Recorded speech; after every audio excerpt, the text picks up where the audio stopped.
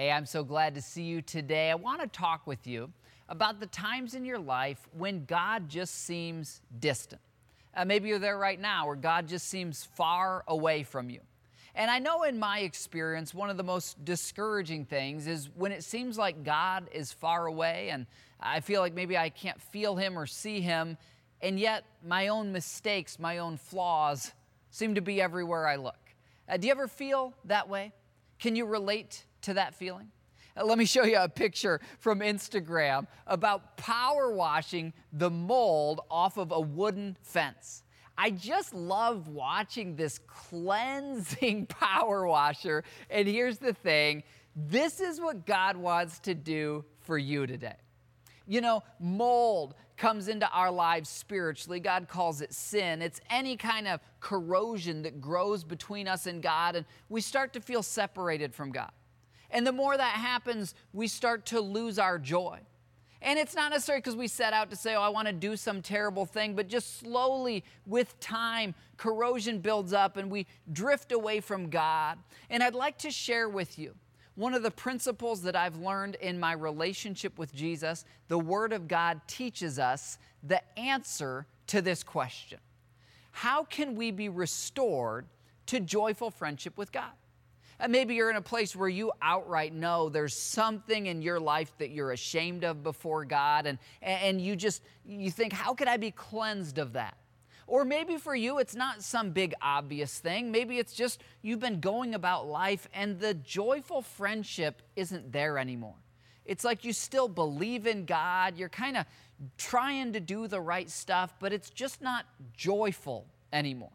If I could answer this for you today, how you can be restored to joyful friendship with God, would you want to know the answer? Well, I believe God brought you into this moment because He wants you to know the answer. God wants you to be in joyful friendship with Him. I certainly want you to be in joyful friendship with God. And so let me take you into one of my favorite Psalms in all of the Word of God. It's Psalm 51. And right at the heart of the Psalm, it addresses our question of restoring our joy. Here's what it says in verse 12. This plea to God, restore to me the joy of your salvation. God wants you to be joyful in your salvation. In fact, God's people should be and can be the most joyful people in the world. Why? Because we know that the problems of this world are temporary. We know that our sins are forgiven. Not only that, we have the fulfilling presence of God within us through the Holy Spirit. So we have this joy that is available, and yet, just like that wooden fence, sometimes we've got to be restored. I know that's the case in my life, and today I want to unpack Psalm 51 and teach you how to be restored in the joy of your salvation. Well, let's look at the very beginning of this psalm because we see that it starts, before it gets to the joy, before it gets to the happy part, with this acknowledgement. The writer of the psalm says, have mercy on me, O God. What is mercy? Mercy is undeserved forgiveness. So if somebody were to steal your car and then they came back the next day and said, yeah, I stole your car, I totaled it, my bad. Mercy is not you just saying, oh, it's okay. Mercy would be you saying, if you're truly sorry, I will acknowledge your repentance and forgive you, and I won't press charges about the car. That's what mercy is. Now, the person who's writing this is a well-known figure in the Bible. His name is David. David started out as a shepherd boy. David was the youngest of his family. He wasn't going to have much of an inheritance. He didn't have much going for him, but he was a person after God's own heart. And God saw David, and God chose David, and He picked David. And as David grew in God, God honored David. David became a great hero when the Spirit of God came upon him and he slayed Goliath. God anointed David to become the king of Israel.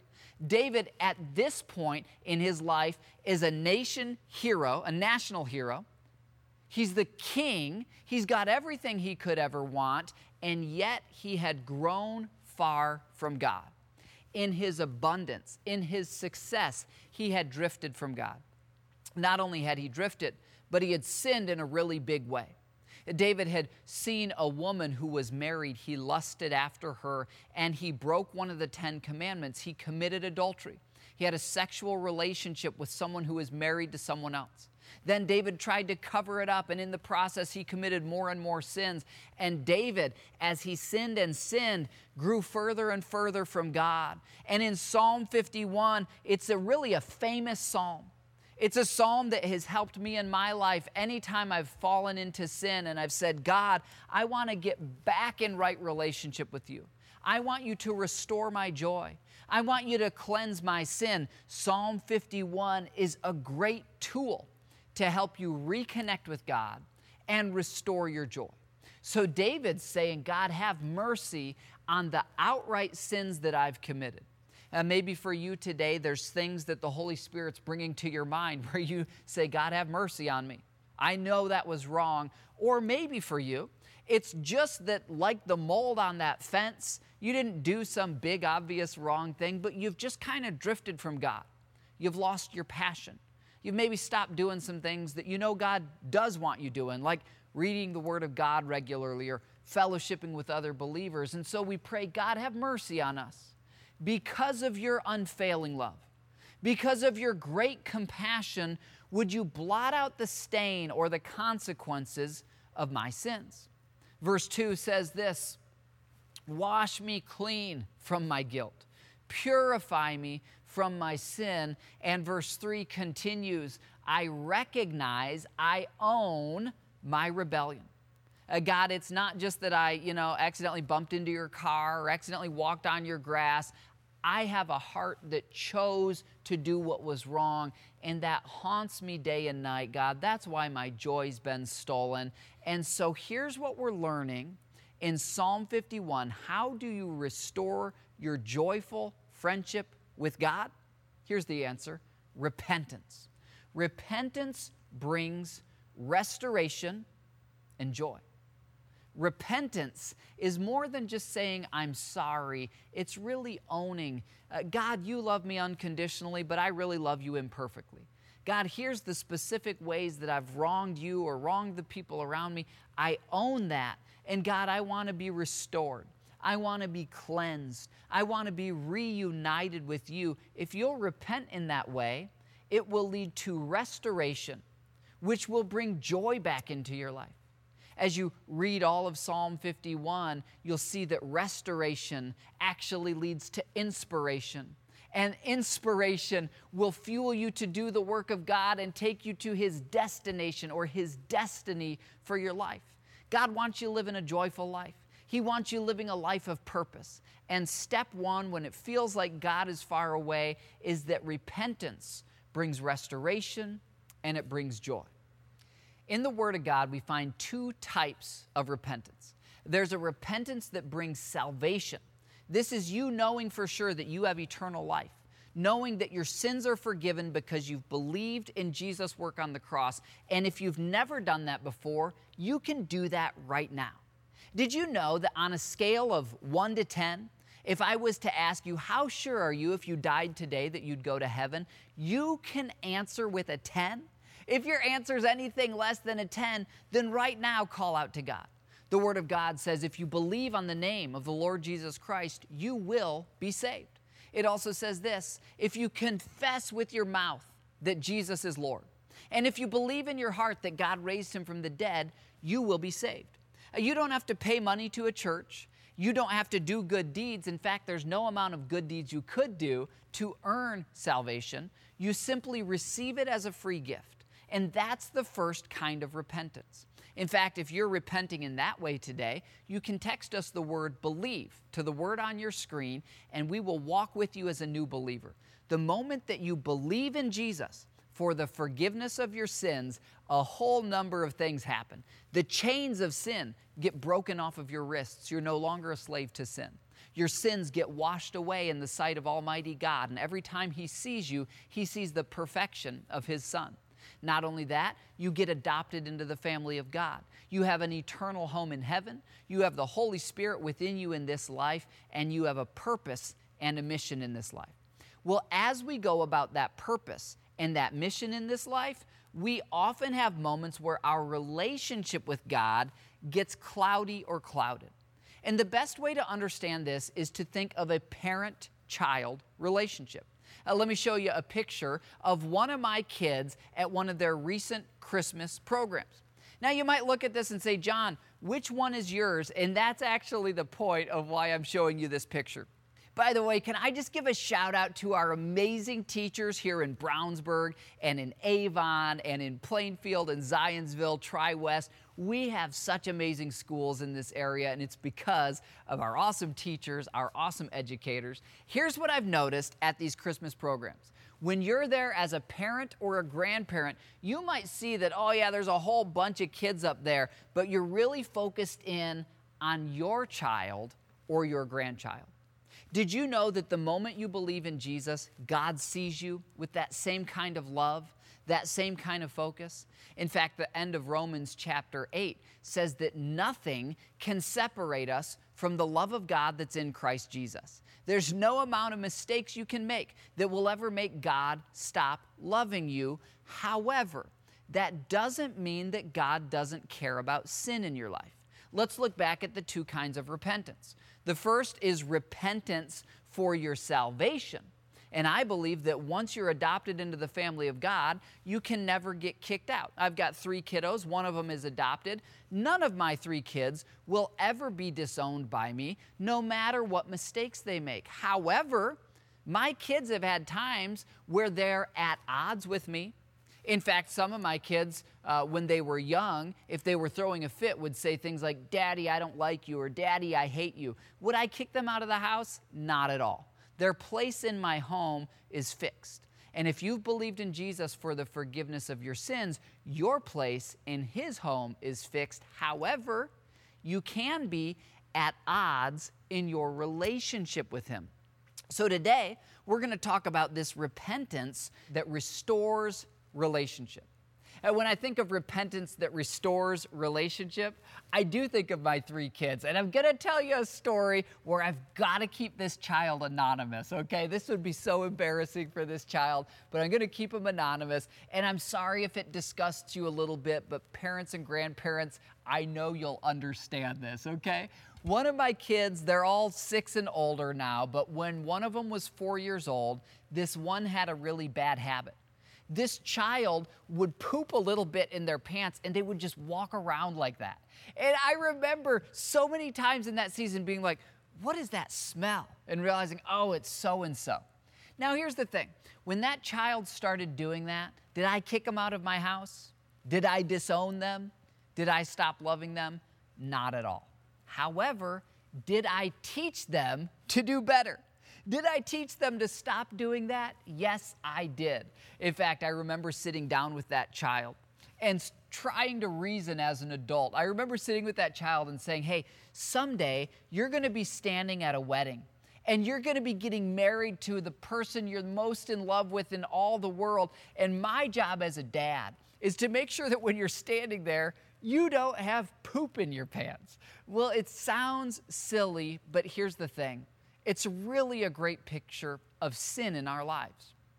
When you allow ongoing, unconfessed sin in your life, does your Father in heaven stop loving you? No, He does not. Does He kick you out of His family? No, He does not. But does He sit you down and say you can do better? Yes, He does. God wants you in joyful relationship with Him. So whether it's an obvious thing that you know the Holy Spirit right now is saying, yeah, I don't want to listen to this, but I know I need to, or maybe it's just that you've been drifting, God in this moment is saying, return to me. I want to teach you to live as my child. I have great plans for you. Let's walk in joyful fellowship, in joyful friendship. Let's fulfill the great things that I've planned for you to do in this world. Well, with that in mind, let's just cruise through Psalm 51 and let's really make it a prayer of our hearts. Would you join me together in just saying, God, have mercy on me. Father, if there's anything in my life that needs forgiveness, I claim the work of Jesus on the cross. Father, have mercy on me. Lord, because of your unfailing love, I thank you that you haven't disowned me. But God, I also tell you as your son or your daughter, I want to be walking in right relationship with you. God, because of your great compassion, would you blot out the stain of my sins? You know, there's three things, if you're a note taker, that I see in this verse. The first is really coming to God in a prayerful way, believing in God's unfailing love, owning our own mistakes, and then owning that there are consequences, the stain of my sins. You know, at Connection Point, we have this vision to raise the strongest generation. And so every child in our kids' city, every middle and high school student in our student ministry, we see each one of these as our spiritual children. We've got thousands of spiritual children in our church family. And for you, maybe you're watching and you have biological children, grandchildren, nephews, or nieces. It's so important that while we teach them about God's unfailing love and that they can never outrun His love, that we also let them know that our sin does have consequences. Now, in the case of King David, the stain or the consequences of his sin were forgiven in God's eyes. When we see David in heaven, God's not going to be holding David's shame or guilt over him. God forgave David. But in this human world, there are consequences when we sin. And the bigger we sin or the more often we sin, the bigger those consequences can become. Now, in David's case, it destroyed a whole family. Bathsheba, who ended up coming to the palace, it destroyed her life. Not only that, it ended up dividing David's family, dividing the very nation that he led. And so we say, God, protect us from sin, past, present, and future, so that the consequences are minimized. And Lord, verse 2, would you wash me? Would you cleanse me? I recognize, verse 3, my rebellion. It haunts me day and night. These words are so powerful. And we live in a culture that does not recognize when we make mistakes and doesn't use this word rebellion. This is a big difference of repentance versus just saying, oh, I'm sorry, in a really hollow way. Let me give you a funny example of a kid saying, I'm sorry, but definitely not repenting because she keeps doing the exact same thing. You're welcome to laugh as you look at this America's Funniest Video clip of this cute little girl. Say. Oh.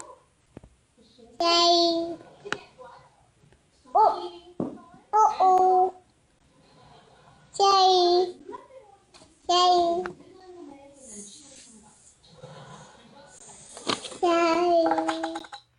Well, it's a super cute clip, but it's also a great example of what repentance is not. Repentance is not saying, oh God, I'm sorry, I'm just going to go right back to it like it's no big deal. Repentance is saying, God, I really, really want to live your way. Now, repentance doesn't mean that then you'll be perfect, okay? God forgives us 7 times, 70 times, over and over. But repentance is a heart. This is, God, I really want to follow you. I really want to live for you in my life. I think we get uncomfortable with the idea of repentance because we don't like to feel imperfect or small.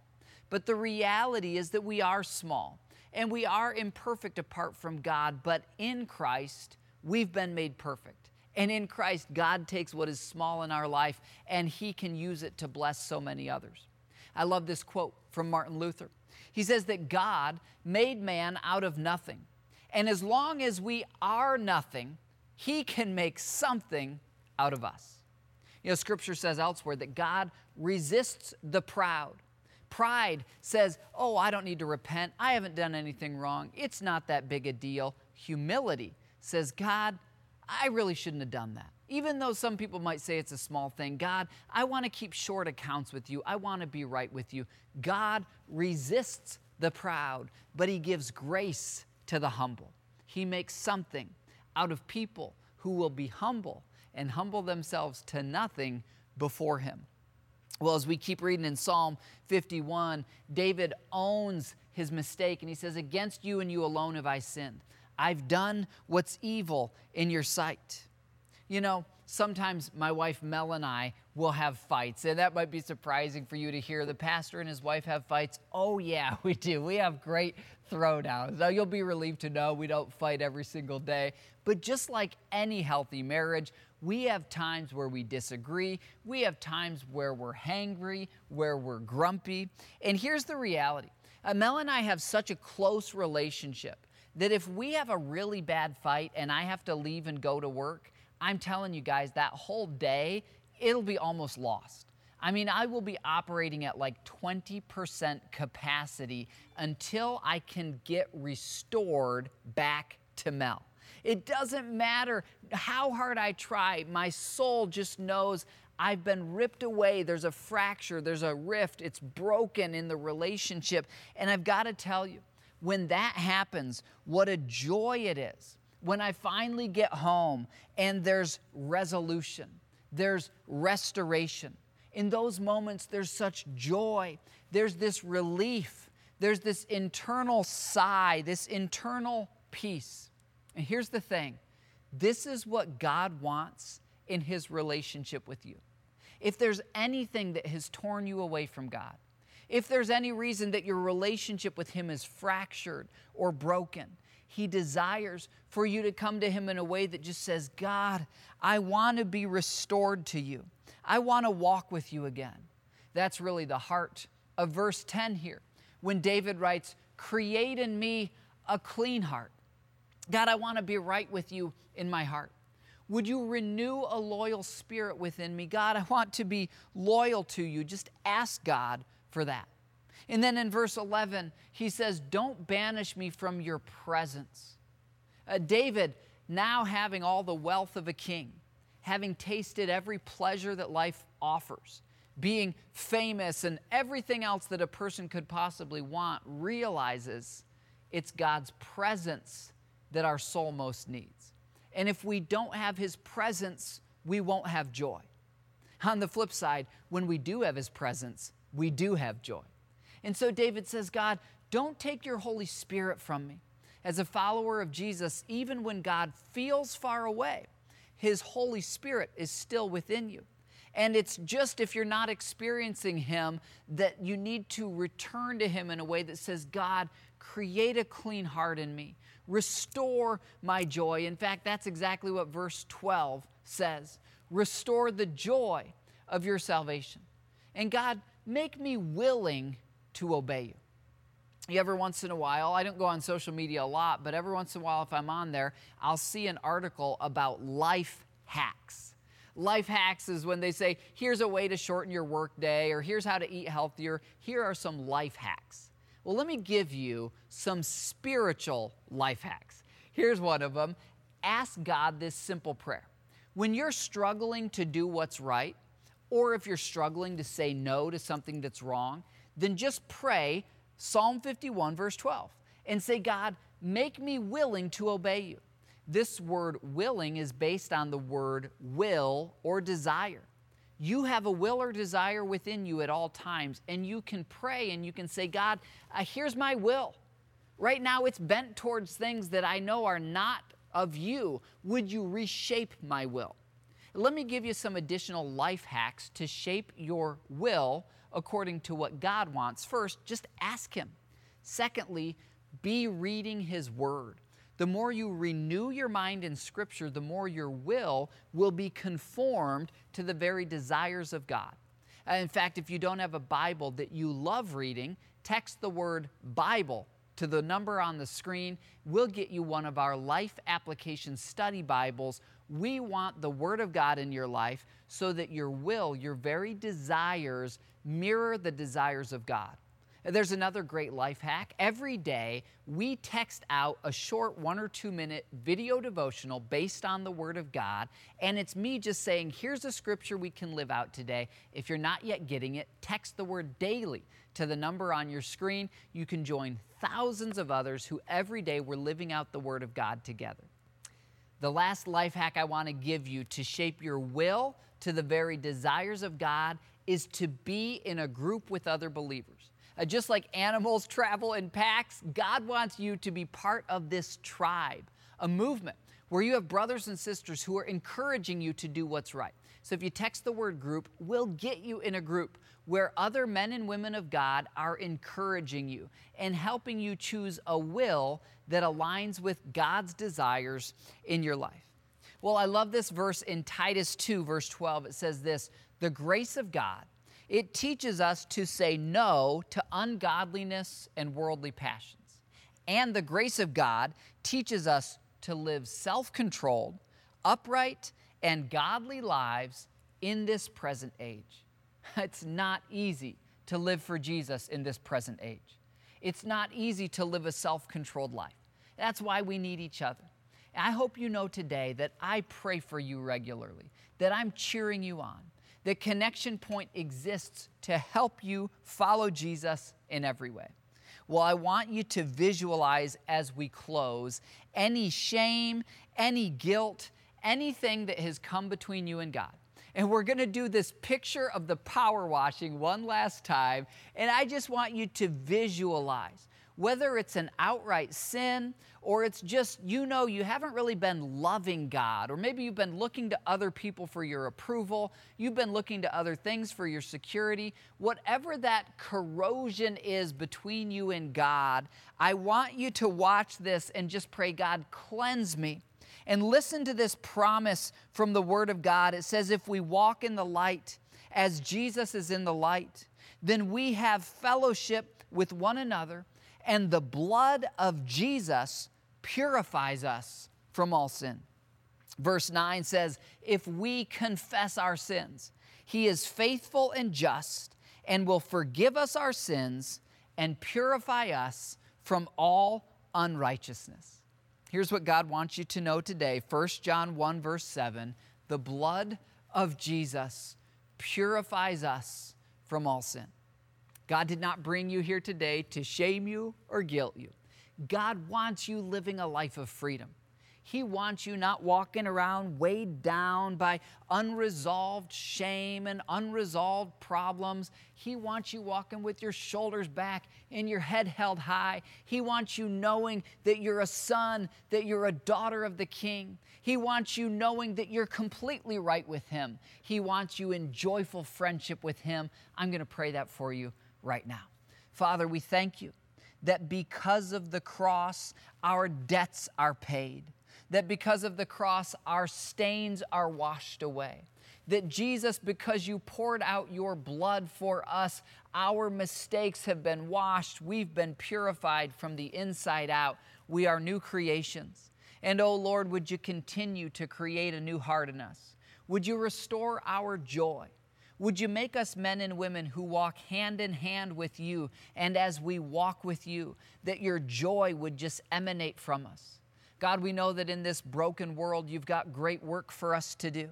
We can't do that work apart from you. So God, it's the prayer of our hearts today to be in deep fellowship with you, fulfilled by you, that we would know your presence and your joy, all made possible, Jesus, because of what you've done on the cross for us. Lord, I pray for every person listening with us today, that every single one would know that their sins are forgiven. And Lord, may we live as forgiven, adopted, loved sons and daughters. We pray in Jesus' name. Amen.